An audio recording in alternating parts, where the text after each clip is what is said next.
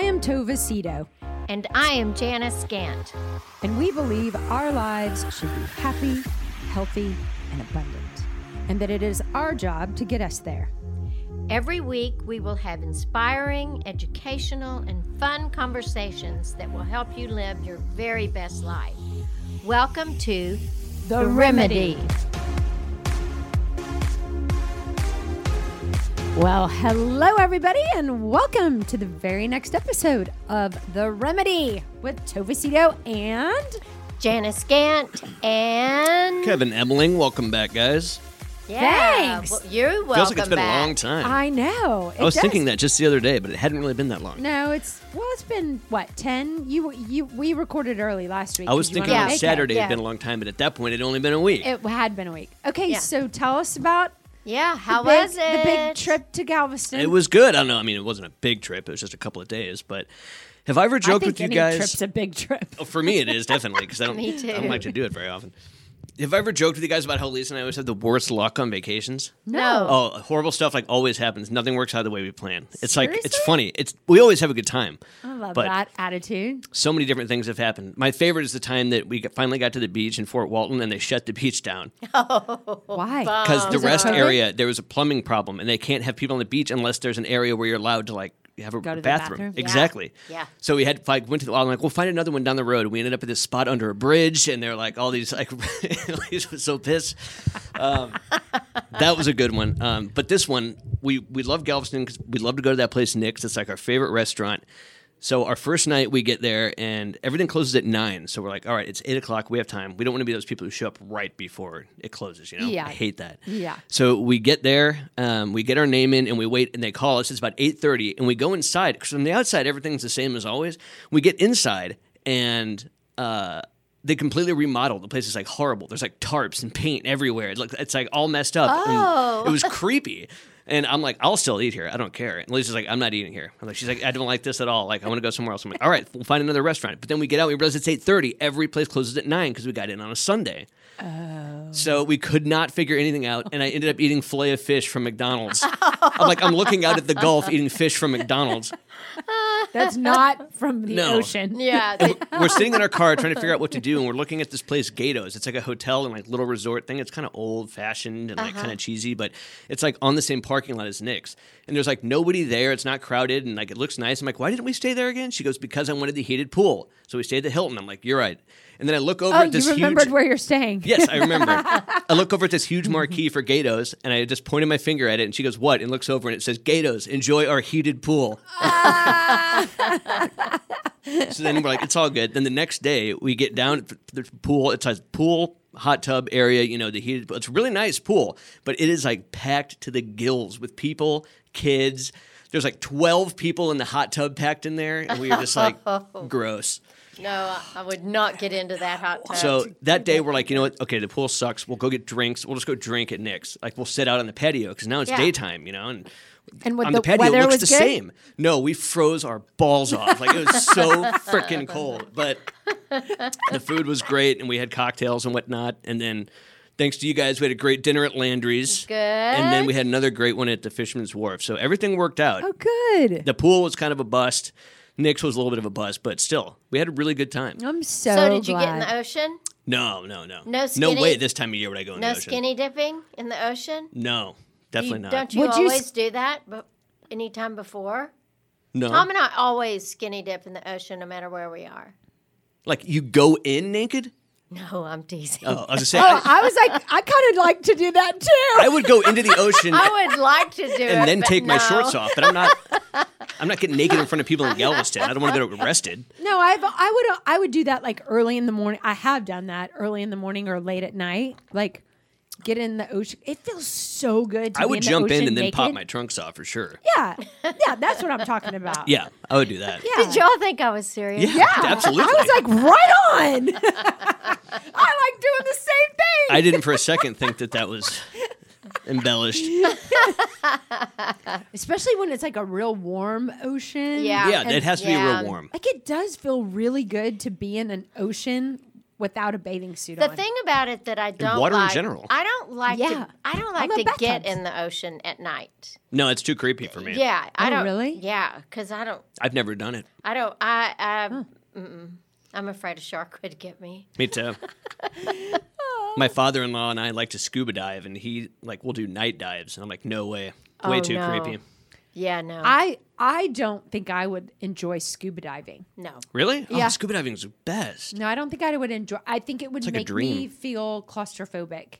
And I love to snorkel. I love to see beautiful coral, but there's something about going down and relying on this thing on me to make me. And I don't really have neither one of us like hang-ups or I'm not but I feel like that would make me feel a little claustrophobic. Yeah, that's what my mom said. She felt claustrophobic. Yeah. Really? Having that mask on her face and that thing in your mouth, it's like, I'm just not, and I'm not that interested in what's happening in the deep sea. No, me neither.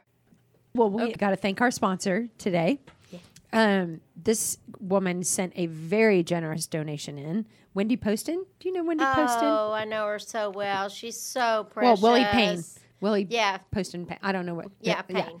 Yeah. She is just beyond fabulous and so beautiful Oh, she's inside so and out. beautiful.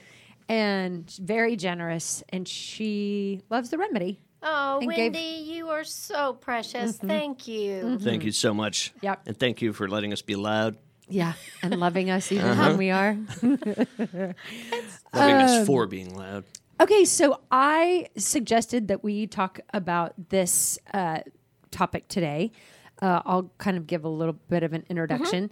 I was meeting with a girl last week, and this girl has a very difficult time. She comes to me, and I'm sure that you've experienced this as well, Janice. She comes to me for counseling, but it wasn't until I'd been counseling with her for a year that she really started to tell me What was what going was on? really going on. I would talk to her and I would think, I understand why she wants me in her life, but she has a weekly standing appointment, and I was like, but it wasn't until a year. I mean, we'd been meeting a year that she sat down and told me exactly what was happening and exactly why she was coming and exactly how she was feeling. And she was falling apart. And she kind of masked that, even from me. It's like, you're paying me and I have no judgment. Come and tell me whatever you want. I mean, you're going to leave and it leaves with you. Right, I'm not going to tell anybody. I'm not going to judge you. But I'm sure you've experienced that. Well, yeah. Yeah, let me tell you, you experienced that with me because Yeah. it took me a while to warm up to this idea of this is a safe space where I can actually tell you my truth without feeling like I'm going to be judged or I'm going to it just for some people it takes a while. Right, right. But one of the things that I told her is I told her I was so glad that she shared what was really going on inside of her with me. And I said, Janice, my counselor, has shared with me many times that in order to heal it, I need to feel it. And she looked at me like a little perplexed. And she said, but I don't even know how to do that. Right, Like right. How do you feel your feelings? Sometimes I don't even. She has all the side effects of her feelings, but not really knowing the feeling. And so I texted you and was like, I think if she's experiencing this and I've experienced this, Yeah, I experienced it too. then how do we help people? What is the remedy to feeling your feelings? Right, right. Recognizing your feelings, feeling your feelings, healing from your feelings, all the things. Well, I'll give a little bit of background. So when I went back to graduate school, I was getting hours at Timberlawn Mental Hospital, and it was it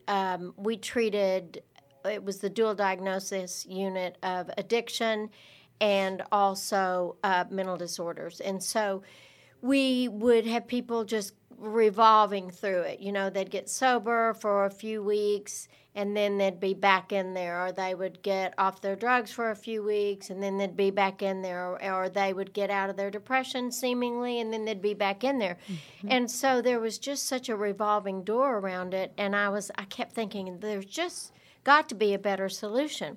So then a woman named Betty Dickens, she was the Dallas representative for the Meadows Treatment Center in Wickenburg, Arizona. Mm-hmm. So she and I were talking one day, and she said, you ought to go out to the Meadows, and Pia Melody, who is probably changed the format for psychotherapy more than anybody else ever. And Such she an said, amazing thing to say about she somebody. said, you should go out there and train with her. And so I did. So I went out there, and there were 5 of us that came in and spent 5 days with real intense training with her. And what she did, she has written a book called Codependent. No, not Codependent no more. That's Melody Beatty, but that's a really good book too. But it's the oh gosh, now I'm blank. Anyway, I know what you mean. I'm feeling very dissociative right now myself. Me too. Anything by Pia Melody, but it's it's Facing Codependence. That was hers. And so what she did, she was a nurse, and when she was working in a hospital, what she identified was that so many of these mental disorders were the result of people not realizing the different elements of reality. So you have a thinking reality, you have a feeling reality, you have a body reality, like when you're tired, and you have, and so the ability to identify and separate all of those gives you the power in order to heal it. Mm-hmm. Because what most of us were not taught, especially in the South, and for men in particular, they were not taught to discuss their feelings. I mean, if you have a bunch of big football players in the huddle, they're not talking about being afraid, or nobody talks about feeling sad, or even if people are crying, they don't necessarily say, I feel sad. Mm-hmm. So what a lot of people will do is they'll blend the two, so they'll say, I feel like you are being dismissing me. Well, that is not a feeling. That is what you think. Mm-hmm. So the only thing that's a really good point. Yeah. That's a really good point about when to use, how important it is to use your words. Yes, it is. And choose your words carefully. Well, it's very important that you differentiate between thinking reality and feeling reality, because if you blend them and get them confused, then you won't know what you're feeling, and in order to heal the feeling, you have to identify it. Mm-hmm. So there are what she taught me was that in order for people to get to the root of their disorders, or of their the thing in their life that isn't working, they have got to be able to differentiate between those two things, and they have got to be able to feel those feelings. Mm-hmm. And I mean, nobody ever said to me, oh, Janice, you look like you're really, really sad. Is that what you're feeling? I mean, my mother never said that to me. My dad never said that to me. Mm-mm. And my sister, if I was crying, she would call me a crybaby and tease me and all of that. So we didn't talk about feelings. Mm-hmm. We didn't talk about anger. We weren't even able to label them. Mm-hmm. And so so what she says is, if people can't heal these basic components, they're not going to get well. Because that is the source of so many disorders, mental disorders, depression, anxiety, all of those things. Mm-hmm. So anyway, I love it. You've said that before on here, that anxiety and depression is unresolved feelings. Right. Like that is a direct, unless you, is it true that unless you have something No, it's so if you're not feeling your feelings, but you have all of that energy, emotion is energy and motion, it's in your body, then you will have, then the brain chemistry changes. And that's what depression and anxiety disorders are about, is there's, some of the neurotransmitters are not being produced in the right, and that's what a lot of antidepressants and anti-anxiety medicines will do, is they'll help stabilize the brain chemistry. But the source of it all is pulling up and looking at what you're feeling and learning what to do about it. So what Pia did is she identified 8 basic feelings. Every other feeling that exists is underneath one of these. So, like, the first one is anger. I'm just going to read the 8, and then we can get into the resentment. The sub-ones. The sub-ones. So, anger, fear, pain, joy, passion, love, shame, and guilt. Those are the only feelings that exist. And then the others that are underneath those are, for anger, it's resentment, irritation, or frustration. So if somebody says, I'm not angry, I'm just frustrated, then you say, well, that's the same thing. Frustration is a form of anger, Yeah. So, yeah. I have said that. Me too. And I'm not somehow, mad, I'm just frustrated. Yeah, and somehow it's somehow makes me a better human. Well, I'm not angry. I'm just really, really frustrated. Yeah. Or irritated. Yeah. Or feeling resentment. I might be having that exact conversation after this episode. Exactly. So irritation is anger, Kevin. So then fear is apprehension, feeling overwhelmed, or feeling threatened. Then pain is hurt, pity, sadness, or loneliness. Why would pity be in pain? Because when you are feeling sorry for yourself, you're sad. It hurts. You're hurt. It hurts. You're feeling sorry for yourself because you're hurt, and you're hurt because something happened that doesn't feel good. Yeah. So it's so if somebody says I'm feeling really sorry for myself, then you can say, oh wow, you're in pain. So and then joy is happy, elated, and hopeful. Passion is enthusiasm, desire, and zest. What is zest? Like soap. It's Green like soap. Very good smelling soap. Zest is like that feeling like I felt last night after Texas Tech won the basketball game. I was screaming in the house. Tom was out of town. I was a wreck, and I was filled with zest. Zesty. She was very I was zesty. I had some real joy. And then our passion. I've had the joy mixed with passion. Then you can combine these. You can have joy pain. Fear and anger. Yeah. And then love is affection, tenderness, compassion, warmth. And shame is embarrassed, humble, and feeling exposed. And then guilt is regretful, contrite, remorseful.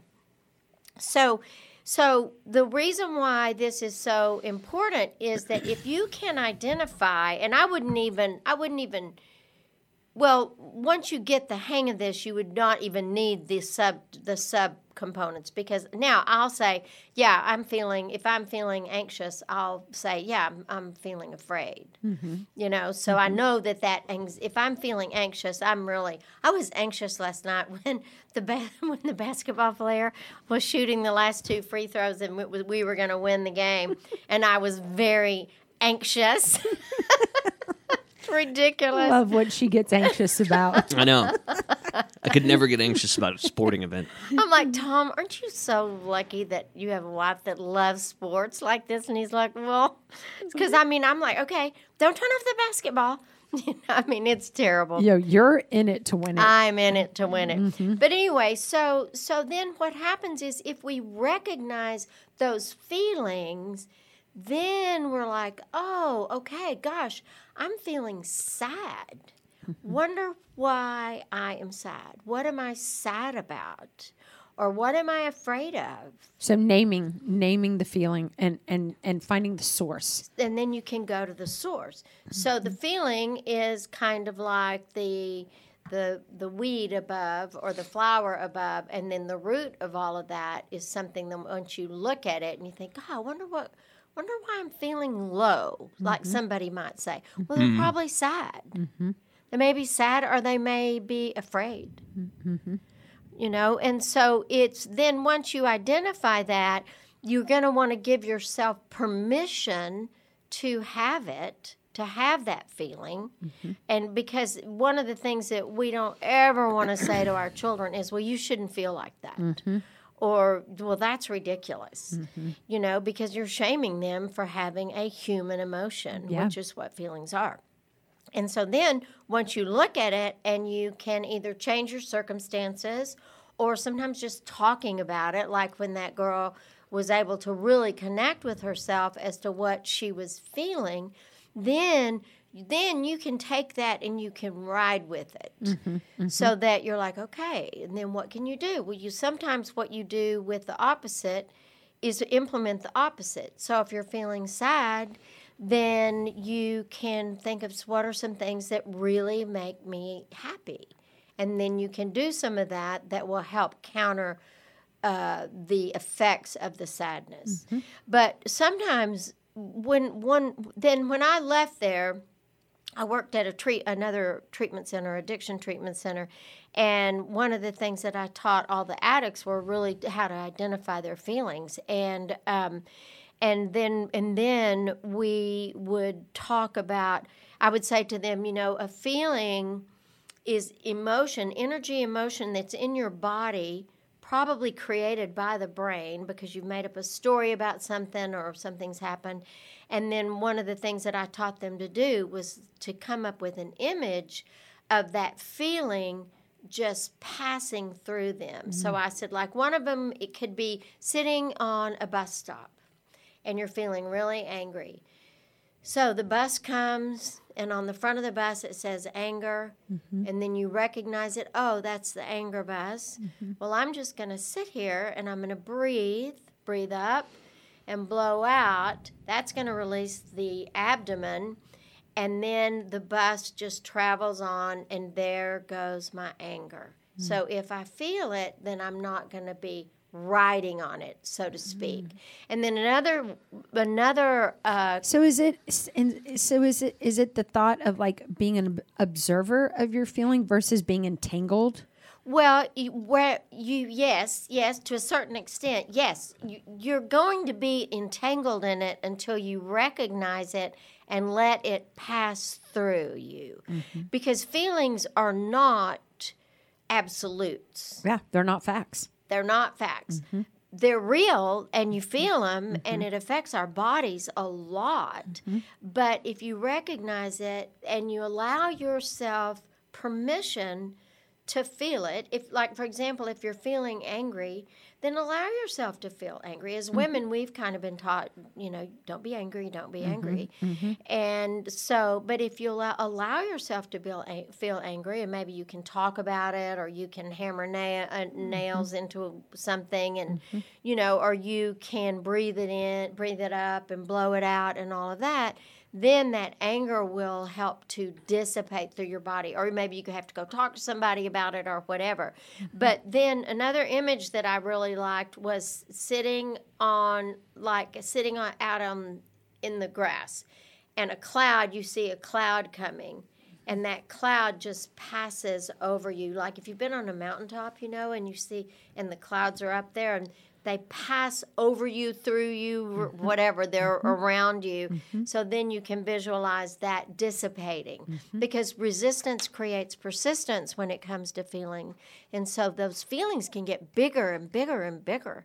And that's why anger, people who get really angry will hit somebody, or they'll shoot somebody, or something like that. And like with being a new mom, I remember when Bren was born and she cried a lot the first 3 months. And I remember one night, I had been up with her all night, and I was sitting in the rocking chair with her, and she was just so precious, but she was crying, and I was so tired, and I thought to myself, I understand why somebody a single mom could have get so overwhelmed that they hurt a child.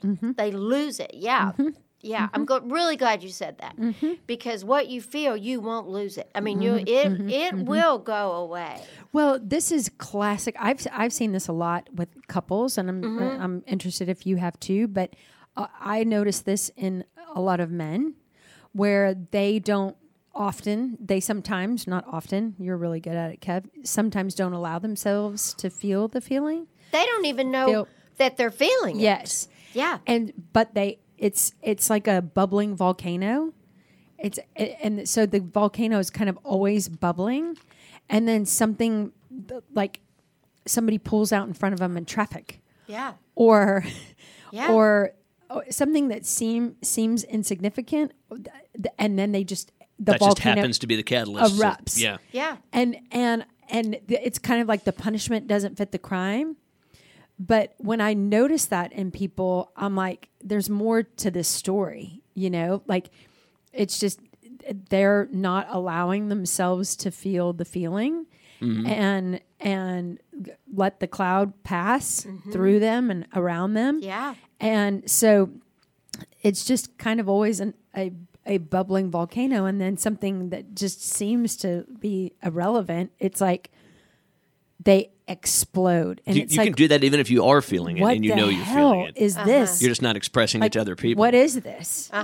Where is this coming from? So there's a part of all of this that if you were not raised in a family system that taught you how to feel, then what happens in environments where people are filled with feelings, but nobody's talking about it and nobody's doing anything about those feelings, children will absorb that energy. Absolutely. And there's on the back side of the sheet, not this one, but the one that she gave me was the carried feelings. And there's the ability to differentiate with, is this my feeling reality, or am I carrying it from somebody else?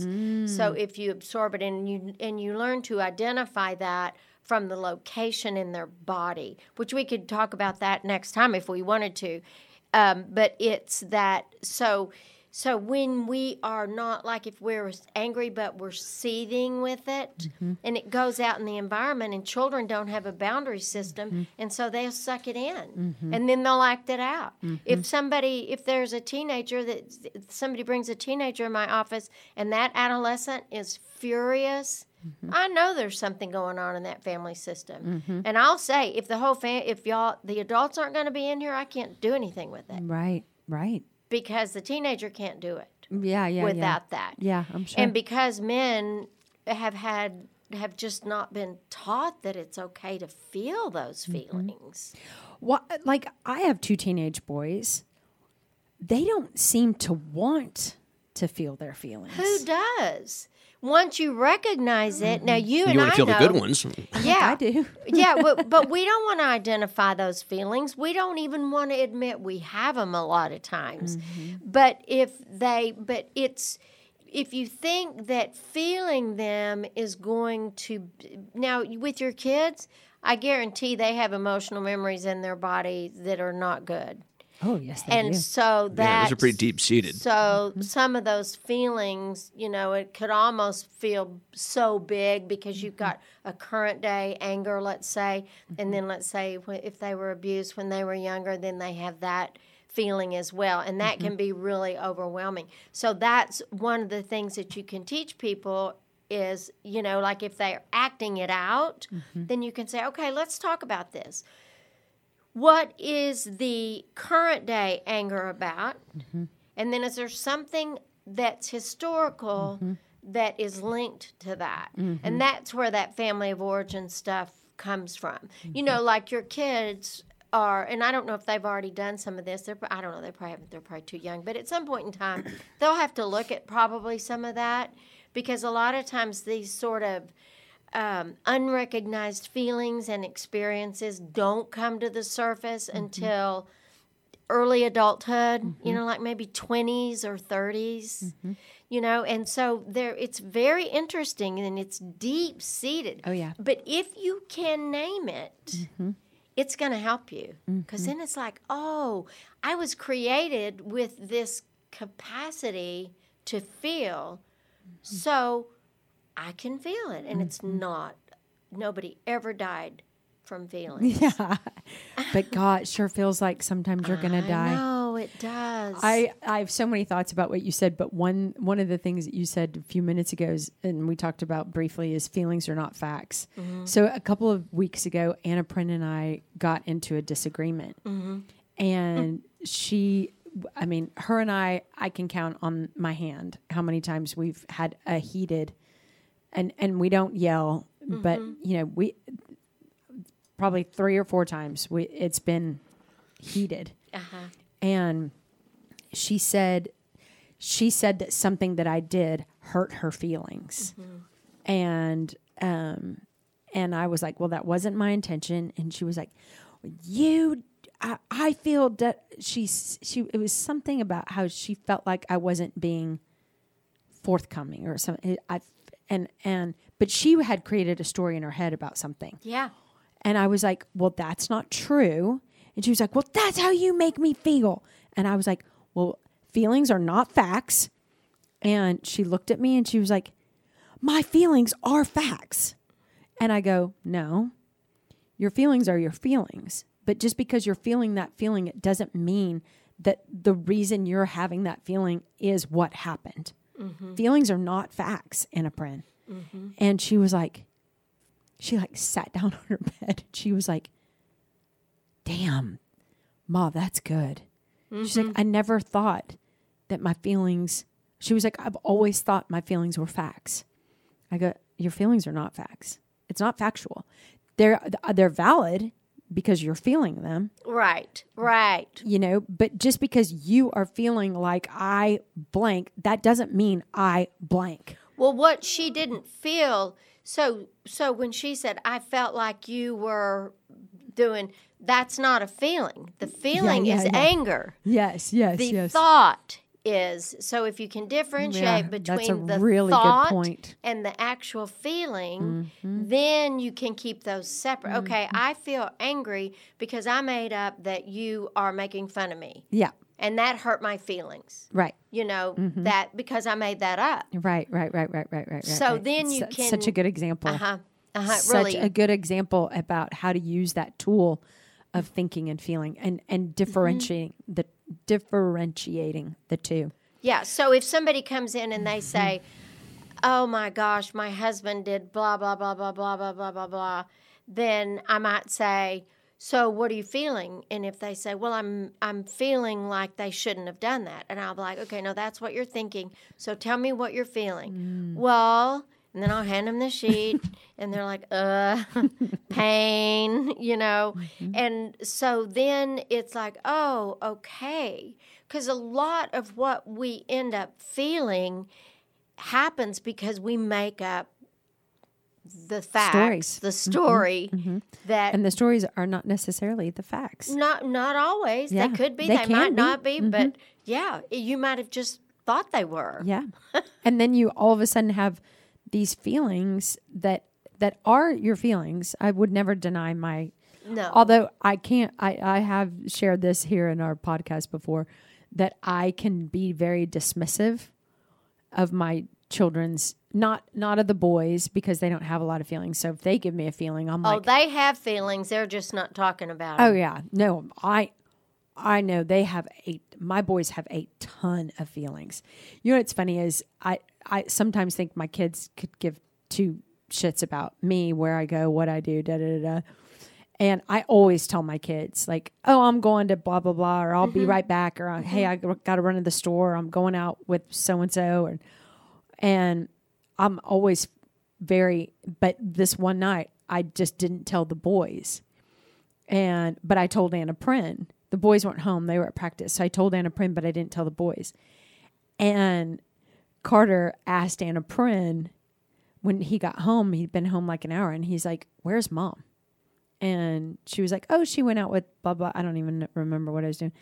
And he was like, "So she just wasn't going to tell us? Like she always tells us. She's just not going to." And Anna Prin texted me. She said, "You forgot to tell the boys that you were going out. Like you might want to tell them where you."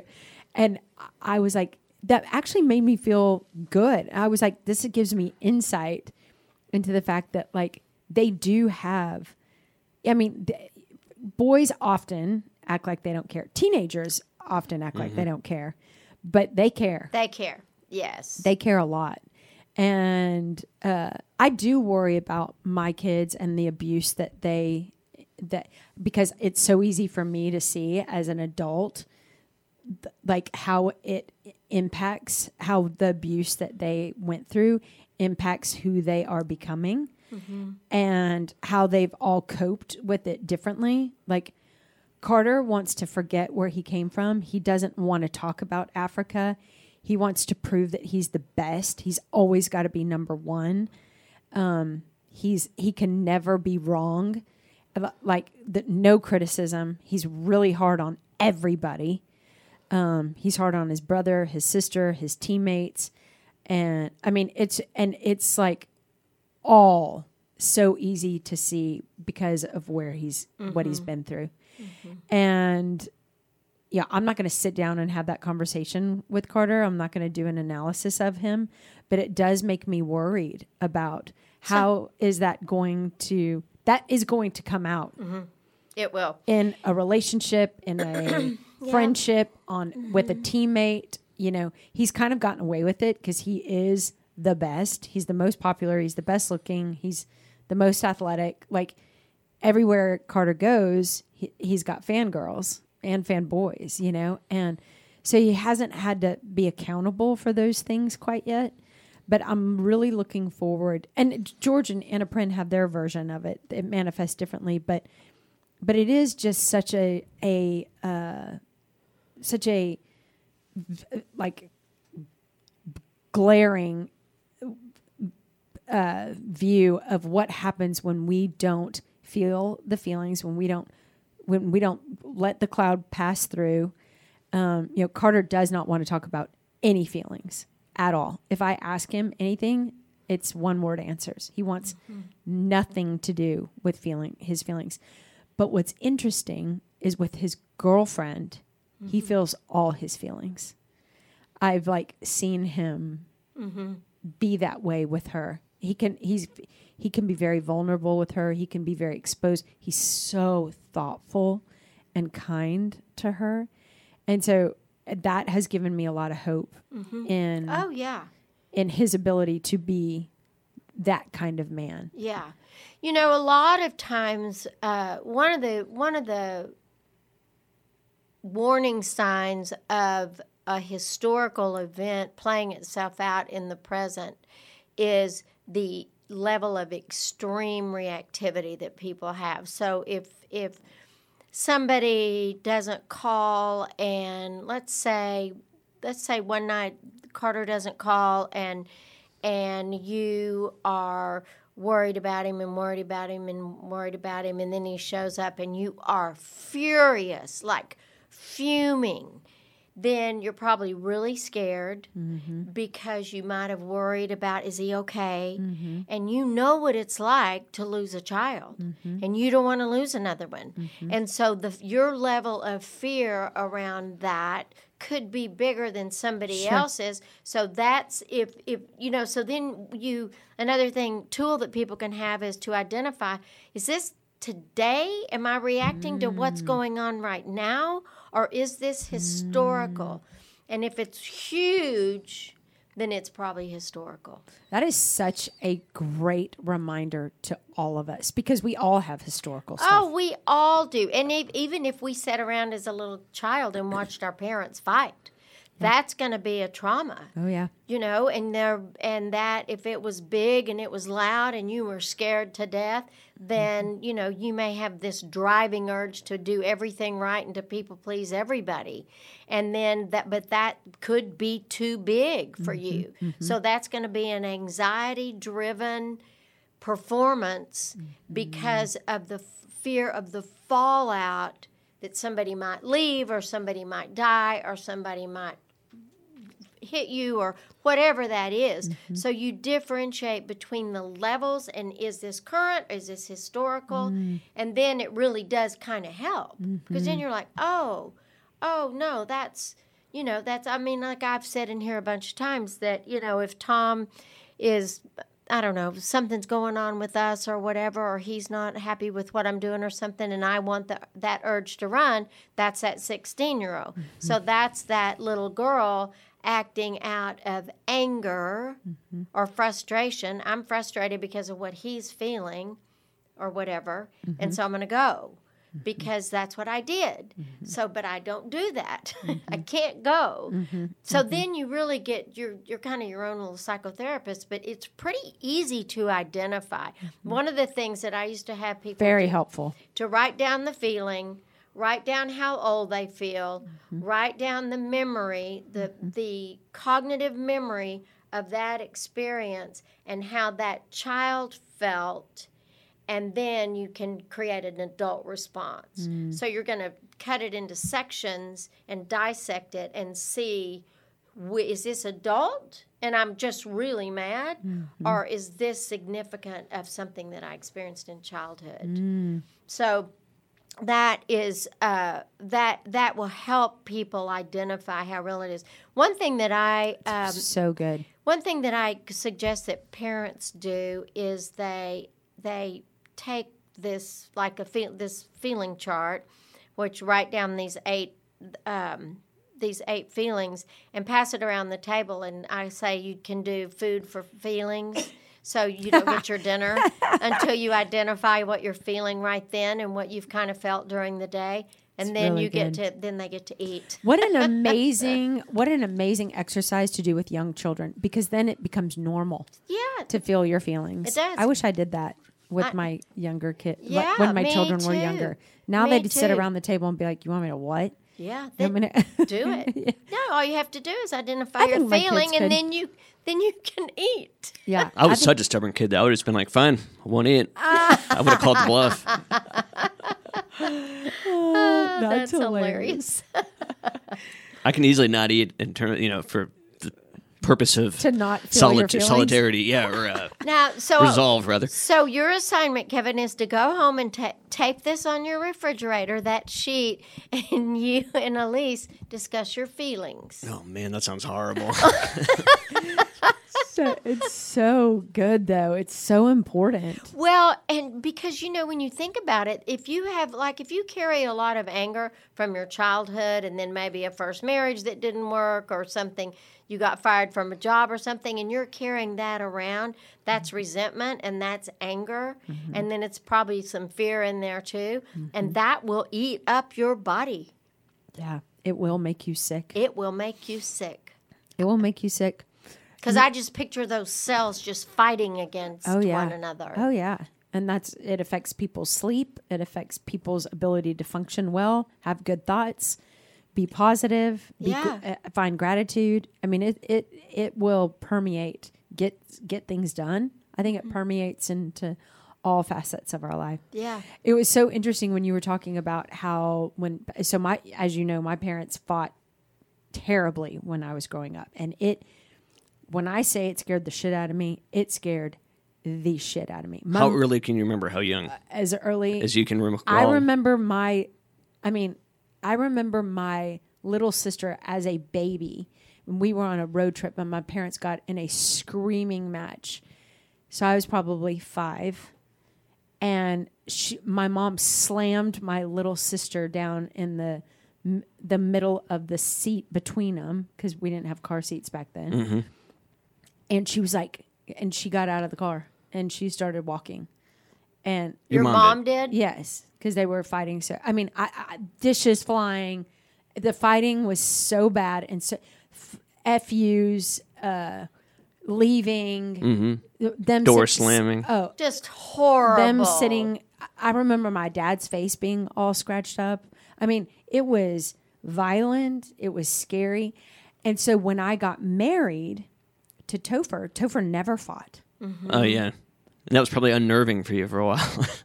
Are you kidding? It felt out of place. No, it was a dream come true. Really? We were like people. We were a couple that everybody looked at that they wish they were.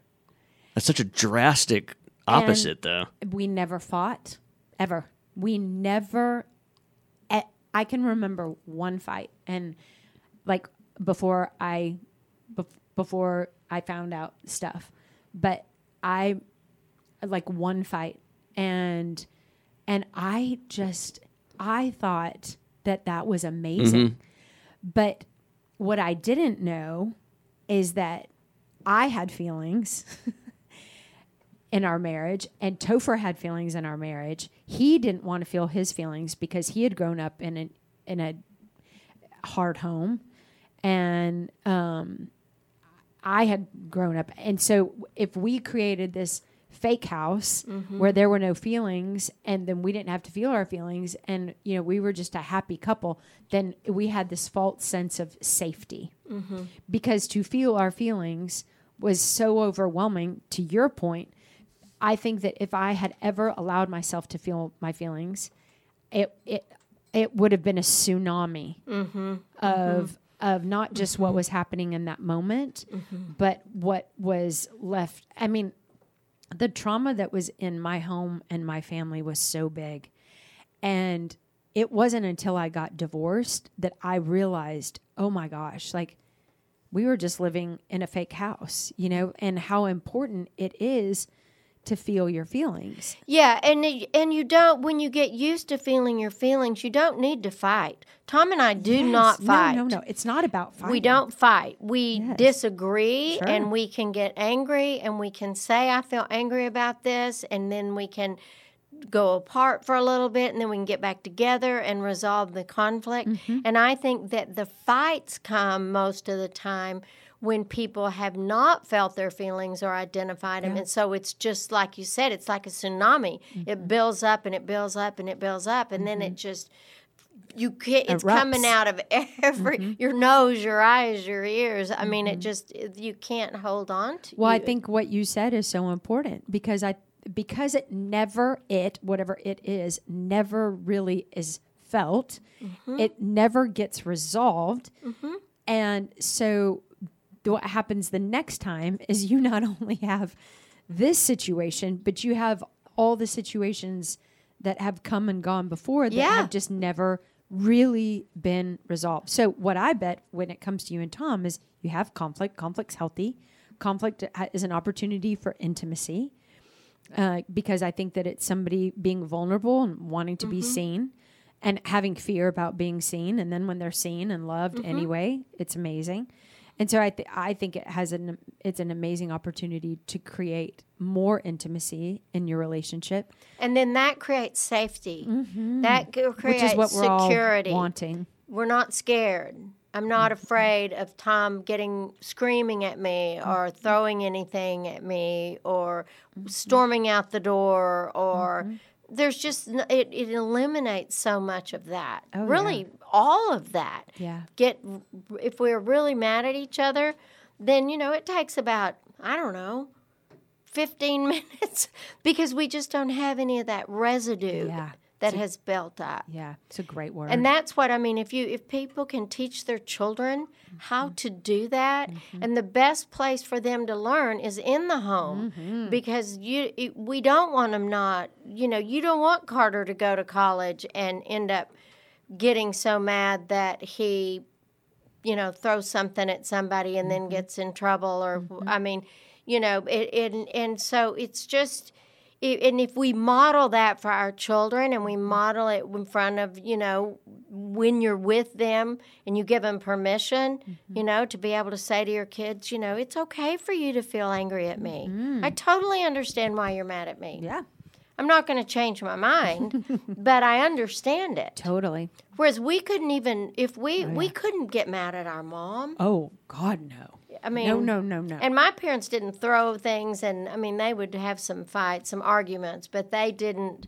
It wasn't violent at all, but it was still scary. Yeah, because nobody talked about it. any of it. And that's equally as scary. Yeah.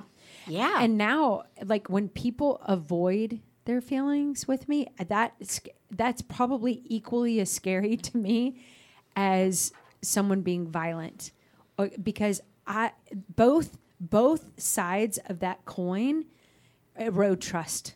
Mm-hmm.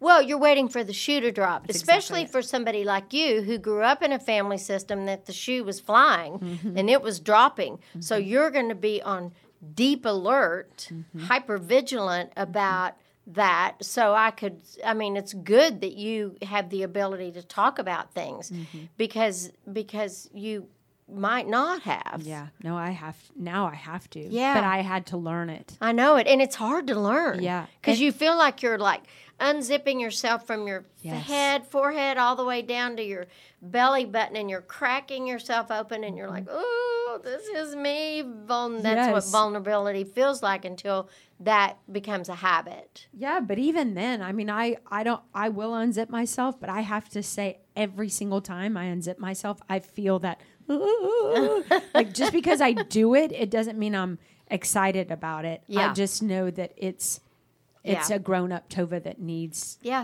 to do it. Yeah. And then you feel closer to that person. Oh yes. It really is. It's a beautiful opportunity. I know, to be it really seen. does. Yeah. So how long do you, if somebody has really never felt their feelings and has a very difficult time trusting their feelings or understanding their feelings or naming their feelings, and they start this process, and I know this is probably a very difficult question, but like, it seems like this is like creating new pathways in your brain, and I think that anybody who's listening who's like, wow, I really don't feel my feelings, like, and we've given them some tools of how to feel their feelings, but how long does it take to get to the point where you, like, how long of a practice is it before this becomes, like, now I feel like this is much more normal for me to feel my feelings, but there was a time I did not feel any of my feelings. Yeah. And I'm trying to like think about how long of a process that was. And I feel like it took a while, and it took therapy. Like, it really took therapy. Well, it takes a while to feel relatively comfortable with it.